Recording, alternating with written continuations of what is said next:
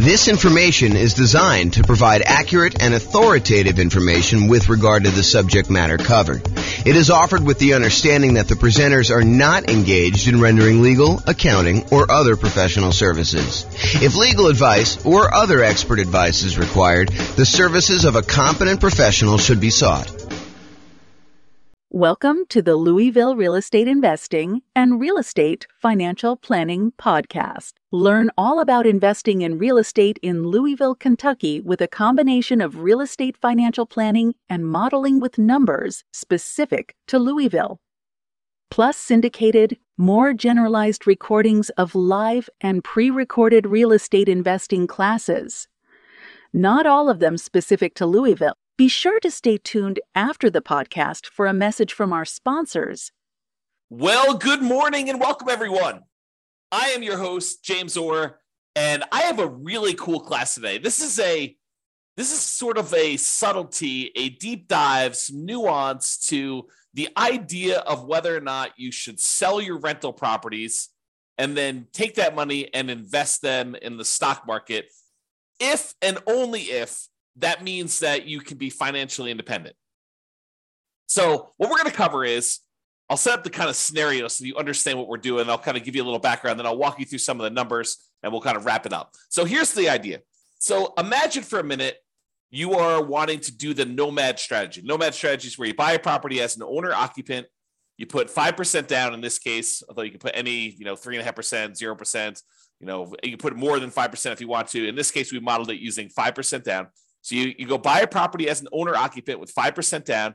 Yes, you do have private mortgage insurance, but you move into the property, you live there for at least a year. It is a requirement of the lender that you live there for a year. Once you've lived there for at least a year, you save up and you buy your next property. And it could be at the year point, it could be later than a year. It depends on the city and kind of like the assumptions we use for that particular city. So we modeled this in 304 cities now. We actually got rid of one city this last week. So you modeled it in 304 cities, and you buy your next property, you convert the previous one to a rental, and you repeat this process until you have up to 10 rentals.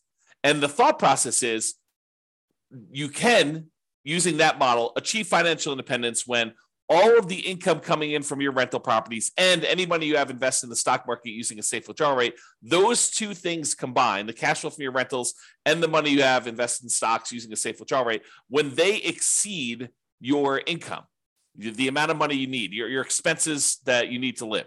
So the idea is, when does that person achieve financial independence? However, if you're doing that strategy and you've got all these rental properties, and let's say the cash flow on them in your particular market is not amazing, sometimes you're looking at a ton of equity in these properties and you're thinking to yourself, should I just sell these properties, pay the proceeds, pay the closing costs, pay the real estate commissions, pay capital gains taxes, pay the depreciation recapture tax, and take that money and then go invest in the stock market? Because if I invest in the stock market, I can use a safe withdrawal rate in order to live on that and be financially independent. And in some cases, as you will discover, it actually is faster for you to sell the rental properties and invest in stocks to be financially independent. It's kind of crazy. There are other times, though, when it would be better for you, faster for you to actually do the nomad strategy. And really what I'd like to compare is not just the speed of getting to financial independence, but also net worth. If you have a higher net worth doing one strategy versus the other, or do you get to financial independence faster doing one strategy versus another? And we'll look at this analysis over 305 cities. And you may be thinking to yourself, James, why does this happen?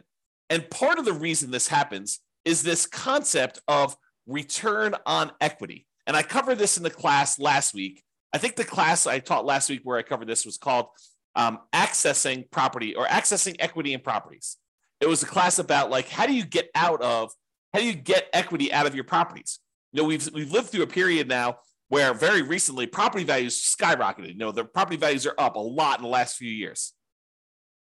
And because of that, and interest rates were low, so we were paying down on their loans pretty rapidly, because low interest rate loans pay down on their loans a little bit faster than the ones where you have higher interest rates. They pay down sooner. It's not faster because you pay them off over wherever the period of loan is, but you pay them off sooner. Like they get paid off in bigger chunks earlier on, I guess is another way of saying that. So anyway, your equity is growing really, really fast. Your property values are going up. The amount you owe in the loan is actually going down. So the amount of equity you have in your property is going up very rapidly. And so when you think about the returns you're earning on your rental properties, your appreciation return, it's definitely increasing. Your property value is going up. And as long as the appreciation rate is the same, the amount you're earning, the dollar amount you're earning appreciation is going up. But when you think about the return you're earning on the equity you have in your property, then that is actually going down over time. And the amount you're paying down in debt is actually going up over time. But the amount you're paying down on debt divided by how much equity you have is actually going down over time. Cash flow is going up a little bit over time, but the depreciation benefit, that's static for the 27 and a half years if you're buying a residential property. And that divided by equity is also going down. So you have these three massive returns: appreciation going down over time, debt pay down return going down over time, and cash flow from depreciation going down over time, all when we look at what the return is compared to equity. And we're concerned about this because once you buy a property, we really don't want to look at return on initial investment anymore, because who cares how much you put down when you bought the property 15 years ago? What you really want to know is, how much am I earning now on how much I have in the deal, such that if I wanted to sell the property and take that money out of the deal, what return do I need to beat? What return do I need to get somewhere else on the money that I'm going to pull out? And so really what we're thinking about is return on how much equity we have in the deal. And technically, we want to think about how much return we're getting on what I call true net equity, which is your equity after all those expenses: closing costs, real estate commissions, capital gains taxes, and your depreciation recapture tax. So it's really how much return we're getting on the money that we would walk away with closing, free and clear of any taxes or any other obligations we have, any expenses we have on it. Okay. And what I'm trying to point out to you is that the overall return goes down. So when we buy these rental properties, they're like rocket booster returns. This is showing the return from that class I did last week, and it's showing you the overall return we're getting on equity for like doing a nomad strategy, which is what we're talking about today. And you can see how this return is pretty massive early on.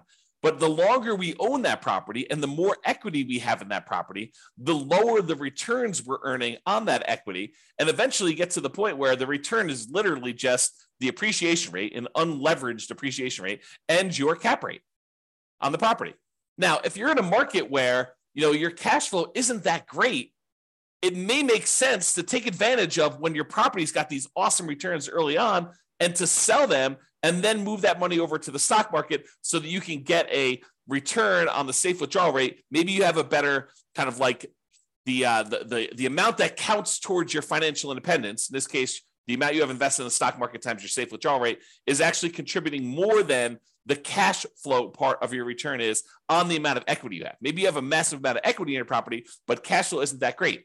And so in markets like that, those are ones where we would actually see it be faster for you to go ahead and sell your properties, pay all the expenses on them, and then invest that money in the stock market. So we modeled this for over 300 U.S. cities. 304, I think, is the number at this point. We got rid of one city last week. One of the cities we had picked, I learned, was primarily a over 55 retirement community. Happens to be one of the top 305 cities in the U.S. in terms of population, but it also happens to be a 55 plus retirement community. And so I didn't think it was a representative city to do analysis on. So I've since removed it. So now we're down to 304. Okay. So in this case, we're comparing in both the scenarios, both the cases we're comparing, you are doing the nomad strategy. You're buying a property, you're moving in, you're living there for at least a year until you save up for a down payment. Then you're buying another property, converting the previous one to a rental, and you're repeating this property until you buy up to 10 rentals. In some cases, you don't get to 10. You're able to reach financial independence before you get to 10. In other cases, you're buying 10, almost in 10 years. Okay.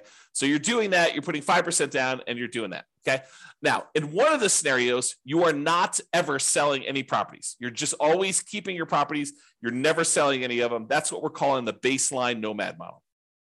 However, in the other strategy, we're saying, look, you're going to do the nomad strategy exactly as the other one was doing it. However, each month, we're going to do some calculations. We're going to calculate, hey, look, if I went and sold my properties and I paid closing costs, if I paid real estate commissions, if I paid capital gains taxes on the gains I've had since I've owned the property, and I pay back depreciation, with a depreciation recapture tax, all 4 expenses you have when you sell a property, and the net proceeds of that if I could take the net proceeds and invest them in the stock market and then use 4% safe withdrawal rate times the money I now have in the stock market, if that means that I have triggered financial independence, then go ahead and sell the properties, stop buying any more properties at all, because we've reached our goal of financial independence and we're done. And then I'm going to compare those two strategies, baseline nomad, where you're not ever selling any properties, to this one where if you actually can be financially independent, then do it.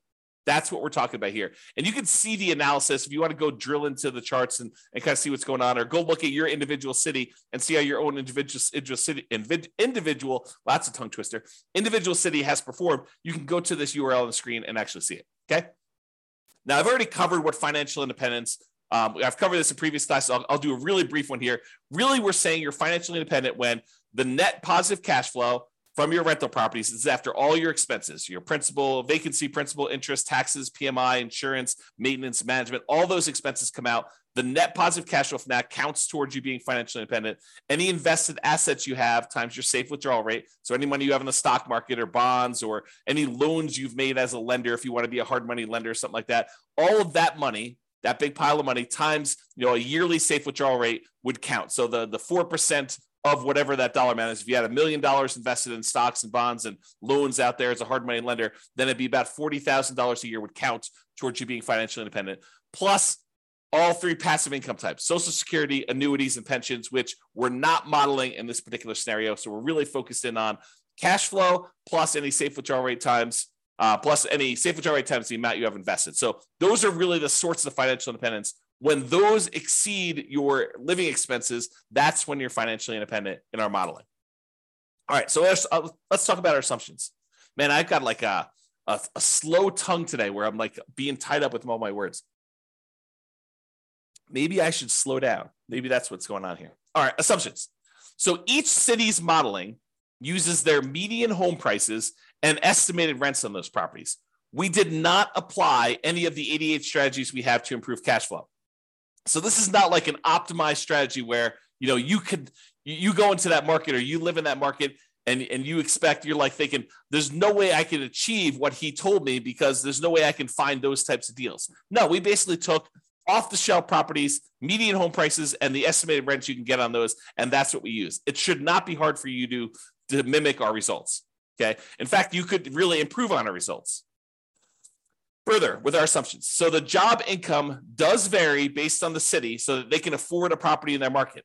I didn't want to say, if everyone makes $5,000 a month and someone in California could never buy a home in that marketplace. So I say, hey, look, your job income is in line with whatever the price of houses are there so that you can qualify for an owner-occupant property. In cities where they have a higher income, they then need more passive income, investment income, and or rental income to be considered financially independent. So because we gave people in certain cities more income so they can qualify for these loans, we also now set the bar higher for what they need to do in order to be financially independent. They have to actually replace that income. So it gets, even though they make more money, now they need to actually replace that in order to live in that city. Now, everybody starts with just enough in down payment to buy a single 5% down owner-occupant property with closing costs. So about 7% of the price of properties in their marketplace. And we do have a minimum of $10,000, which I don't think anyone is hitting. So I probably should even just remove that comment. But buying owner-occupant properties with 5% down, that's what they're going to need to do that. With Nomad, they keep moving out of it and they move into their next owner-occupant. So realize that when they buy their property, they only live there until they've saved up enough money for their next 5% down property, and then they move into the property. Excuse me. I've assumed interest rates when they're buying these owner-occupant properties are 6.5% with 5% down. And that in addition to that, they need to pay PMI, private mortgage insurance, which is insurance you pay to protect the lender in case you default because you didn't put 20% down. That's what PMI is. If they were buying rentals, which they're not in this case, they're buying these owner-occupant properties and then they're converting them to a rental after they've lived there for at least a year. If they were, we would say that interest rates would be about 7% for those with 20% down. And in those cases, they would not have PMI.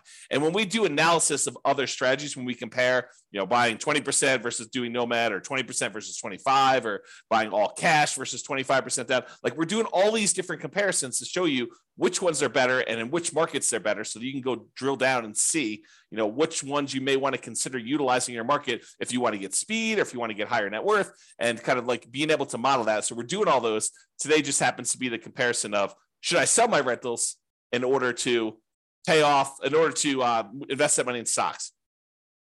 So 7% per year in the stock market rate of return, like all of these assumptions, if you make a slight change to them, it's going to change the results. And one of the ones that will change is if you change how much they're earning in the stock market, that will impact these results. You're still using the 4% safe withdrawal rate, but the amount of money, the amount of return they're getting after they convert to stocks, and any money they have invested in stocks while they're waiting to invest in more properties, those numbers are earning that 7% return from the stock market. And I modeled this out over 100 years. If you want to see any of my assumptions in detail, you can go to realestatefinancialplanner.com/model, MODEL, and you can actually see all my assumptions there. Okay, so let's jump right into it. So which ones achieve financial independence? Which ones will it be faster if they actually sell their properties and convert them to stocks? It turns out that in 120 of the 304 cities, it made no difference at all. So in other words, it was not faster for them to actually sell their properties, move to stocks in order to be financially independent. 120 cities, about a third. But that means that in 184 cities, it actually was faster. It was better for them to sell their properties, pay the fees, closing costs, real estate commissions, capital gains taxes, and depreciation recapture tax. Just bite the bullet, pay all those fees and taxes and costs in order to do this. Take that money, invest in the stock market, and use a 4% safe withdrawal rate in order to be financially independent. It'd be faster for them in 184 cities. About 2/3 of the cities. I think that surprises a lot of folks. Okay. Here's kind of a distribution of what happens. And you can see that, the gray ones are the ones where they are, they're doing the selling all the properties in order to be financially independent. And you can see that some of them get moved up. Not all of them, but some of them get moved up. And there are a few on this really high extreme over here. Okay. Now, how much better is it? And how is it distributed based on price? Is this all the really, really expensive property cities where this happens? Or is this all the really cheap property cities? Nope, it's spread out. And the difference in the number of months is, it's less than 10 years in most cases, but it's actually probably in most cases, it's about 5 years or less. Okay. So how much faster is it? Just eyeballing this. This is the 5-year line here. It shows that anyone's below here are less than 5 years faster. Anyone's above here are more than 5 years faster. And each green dot shows you that selling the properties and investing in stocks is better by that many months. And then this axis shows you how expensive the properties are. So, in the properties where it's about $500,000 properties, that's right here, shows you those. Okay. So this just gives you an idea of how much faster it is for which ones and how that is spread out over different priced houses in those marketplaces. Okay. So, certain cities have cheaper houses, certain cities have more expensive houses, and you can see that it's not skewed so that this only happens in really expensive markets, or it's only skewed where it only happens in really inexpensive markets. It's spread out a bit. All right. So we talked about achieving financial independence and the speed in order to be financially independent. We said about in 2/3 of the cases, it would be faster for you to actually sell the properties, pay all the fees, and invest in stocks in order to be financially independent. However, let's now look at net worth, right? What's your overall net worth if you do this? And in 44 cities, about 15% of the time, you would have a higher net worth at year 40 if you actually did not sell your properties and just kept them. So about 15% of the time, you'd have a higher net worth. In 260 cities, it didn't make any difference at all. 260 cities, no difference at all. With 184 with 44 cities, you would actually have a higher net worth. Now, this is at a snapshot in time in year 40.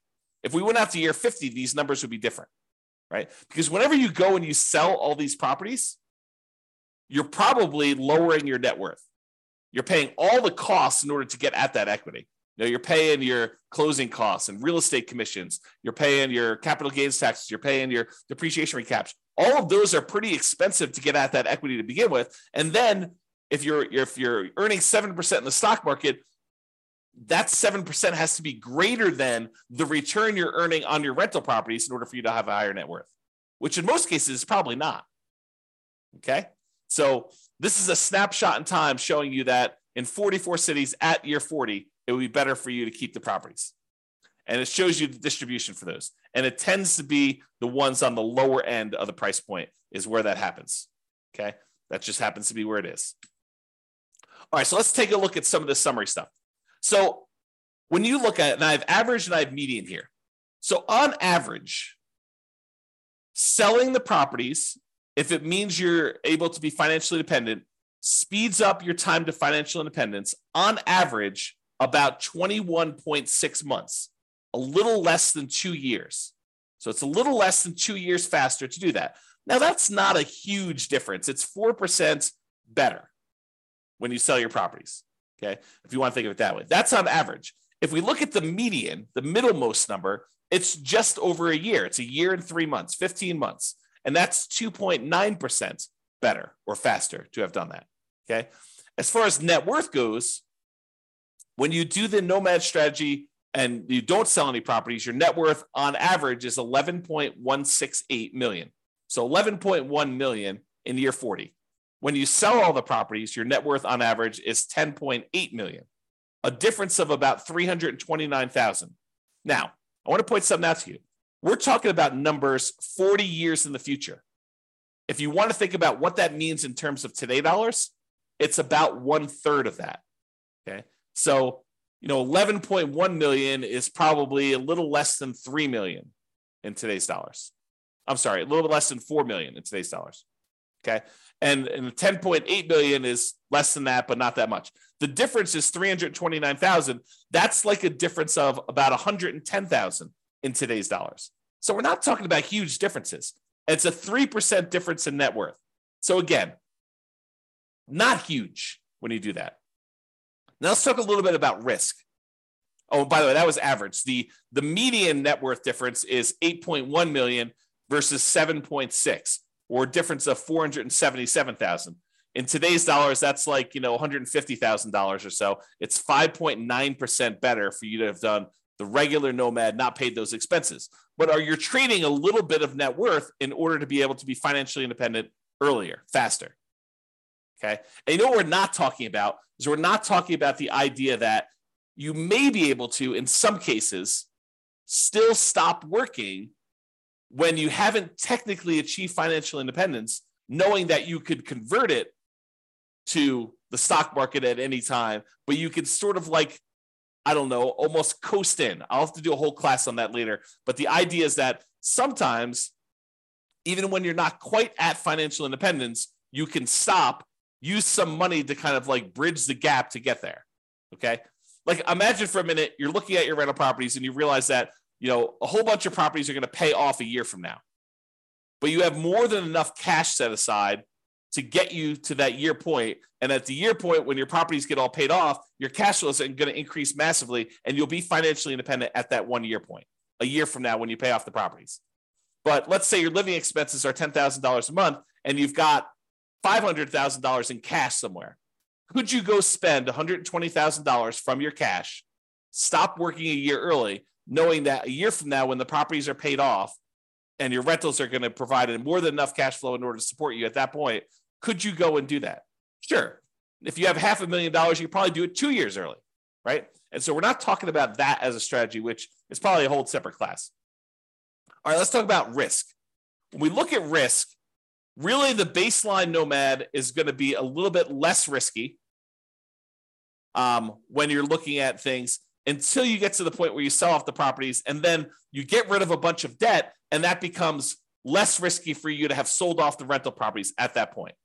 So if you think about it this way, one of the ways we measure risk is a whole bunch of measures related to debt, like your debt to income or your debt to your net worth or your debt to your liquidity or debt to your account balances is another way of saying that, or how many months of reserves you have based on how many rental properties you need to kind of have reserves for. And so you can see when you sell off all your rentals that you de-risk your portfolio. And so whenever you go and you sell off your properties, and then invest in the stock market, you're trading all the risks we have associated with rental properties for now the risks of the stock market. They're just different risks. It's not that they're necessarily better or worse, depending on who you are and what you believe. But when you actually get rid of a lot of leverage, that does de-risk your portfolio because you're unleveraged. Okay. So selling off rental properties tends to de-risk you, except when we look at your total rent resiliency and your total price resiliency, which are a little bit better in the regular baseline scenario. All right. So you could apply all of the 88 strategies that we have to improve cash flow to improve on these numbers. We're basically using median price properties and what rent might be on those in each market. You should be able to choose better and do better if you were deciding to do this yourself.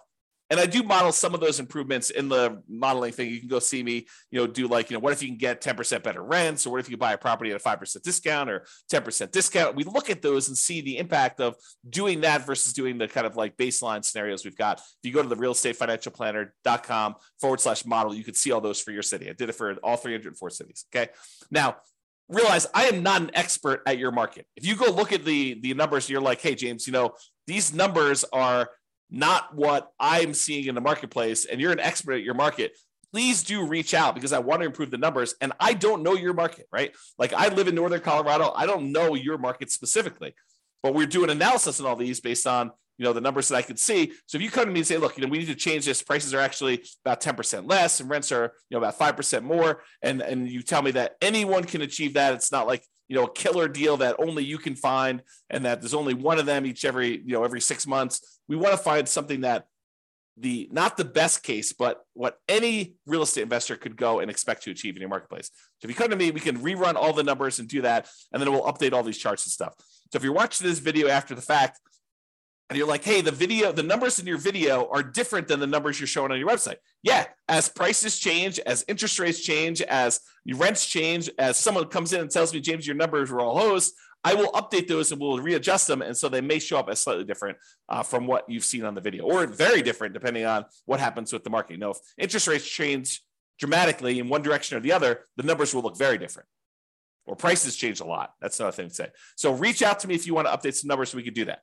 All right. So in conclusion, in our current market conditions, our current price, current interest rate, current rents in the 300 plus US markets, using what I would refer to as less than ideal median price to rent properties, eventually selling all your rentals can help you achieve financial independence faster about 60% of the time. In 60% of the markets, you would be better off selling your rentals after owning them for a period of time, and then taking that money and investing in the stock market and living off a safe withdrawal rate. That will get you to 5 faster in about 2/3 of the market, 2/3 of the cities. However, you tend to end up with a higher net worth in year 40 in about 15% of the cities by not selling your rentals and paying all those costs, closing costs, real estate commissions, capital gains costs, depreciation recapture taxes, maybe continuing to buy properties even more and not stopping working. Which makes sense, right? I mean, if you don't sell the properties, you don't have all those expenses. If you keep buying more properties, if you're not selling them, you keep working, sure, you're going to have higher net worth. That just makes sense. But sometimes you're willing to trade a little bit of net worth for speed to financial independence. However, the market does matter. You would not be able to improve your time to financial independence in every market by doing this. That's why you really need to go study your market, which I've done all the analysis for you. Go look at it. If you got questions, reach out. But it's best for you to look closer at your specific market and apply as many of the 88 cash flow improving strategies as practically possible to improve on your own personal implementation. So go check out realestatefinancialplanner.com/model, and you can do that. This has been James Orr. I hope you like these classes. I like going into this detail where we can show you the impact of changing your strategy and how doing one little thing differently or having one little tweak in how you implement your plan can have massive impact on things, and how it's much better in some markets. And it's not always universally true, which is why there's a lot of arguments in these online discussion forums and amongst people where they say, hey, it's always better to put 20% down. It's always better to put 25% down. It's always better to not pay off your rentals. It's always better to pay off your rentals. People have these different opinions on things. And the point is that in some cases, it actually is better to do one way. In some cases, it's better to do it the other way. And sometimes it's split. Sometimes it's universally true, but most of the time it's not universally true. It's sort of like It depends. And that's why we're going over this stuff. All right. Hope you enjoyed. This has been James Orr. Have a great day, everybody. Bye-bye for now. With home prices up, mortgage interest rates up, and rents up but not quite enough to counteract the higher prices and interest rates, cash flow on rental properties in Louisville is harder than ever. Book a call with the Real Estate Financial Planner to apply our proprietary 88 strategies to improve cash flow on your rentals. See the show notes for a link to schedule your call and improve your cash flow today. If you're a real estate agent, lender, or professional in Louisville that wants to help our real estate investor listeners, consider reaching out to learn about collaboration opportunities with this podcast. We'd love to add more value to our listeners by having you assist our investors buy, sell, and finance their real estate investments. See the show notes to schedule a call to discuss collaboration opportunities.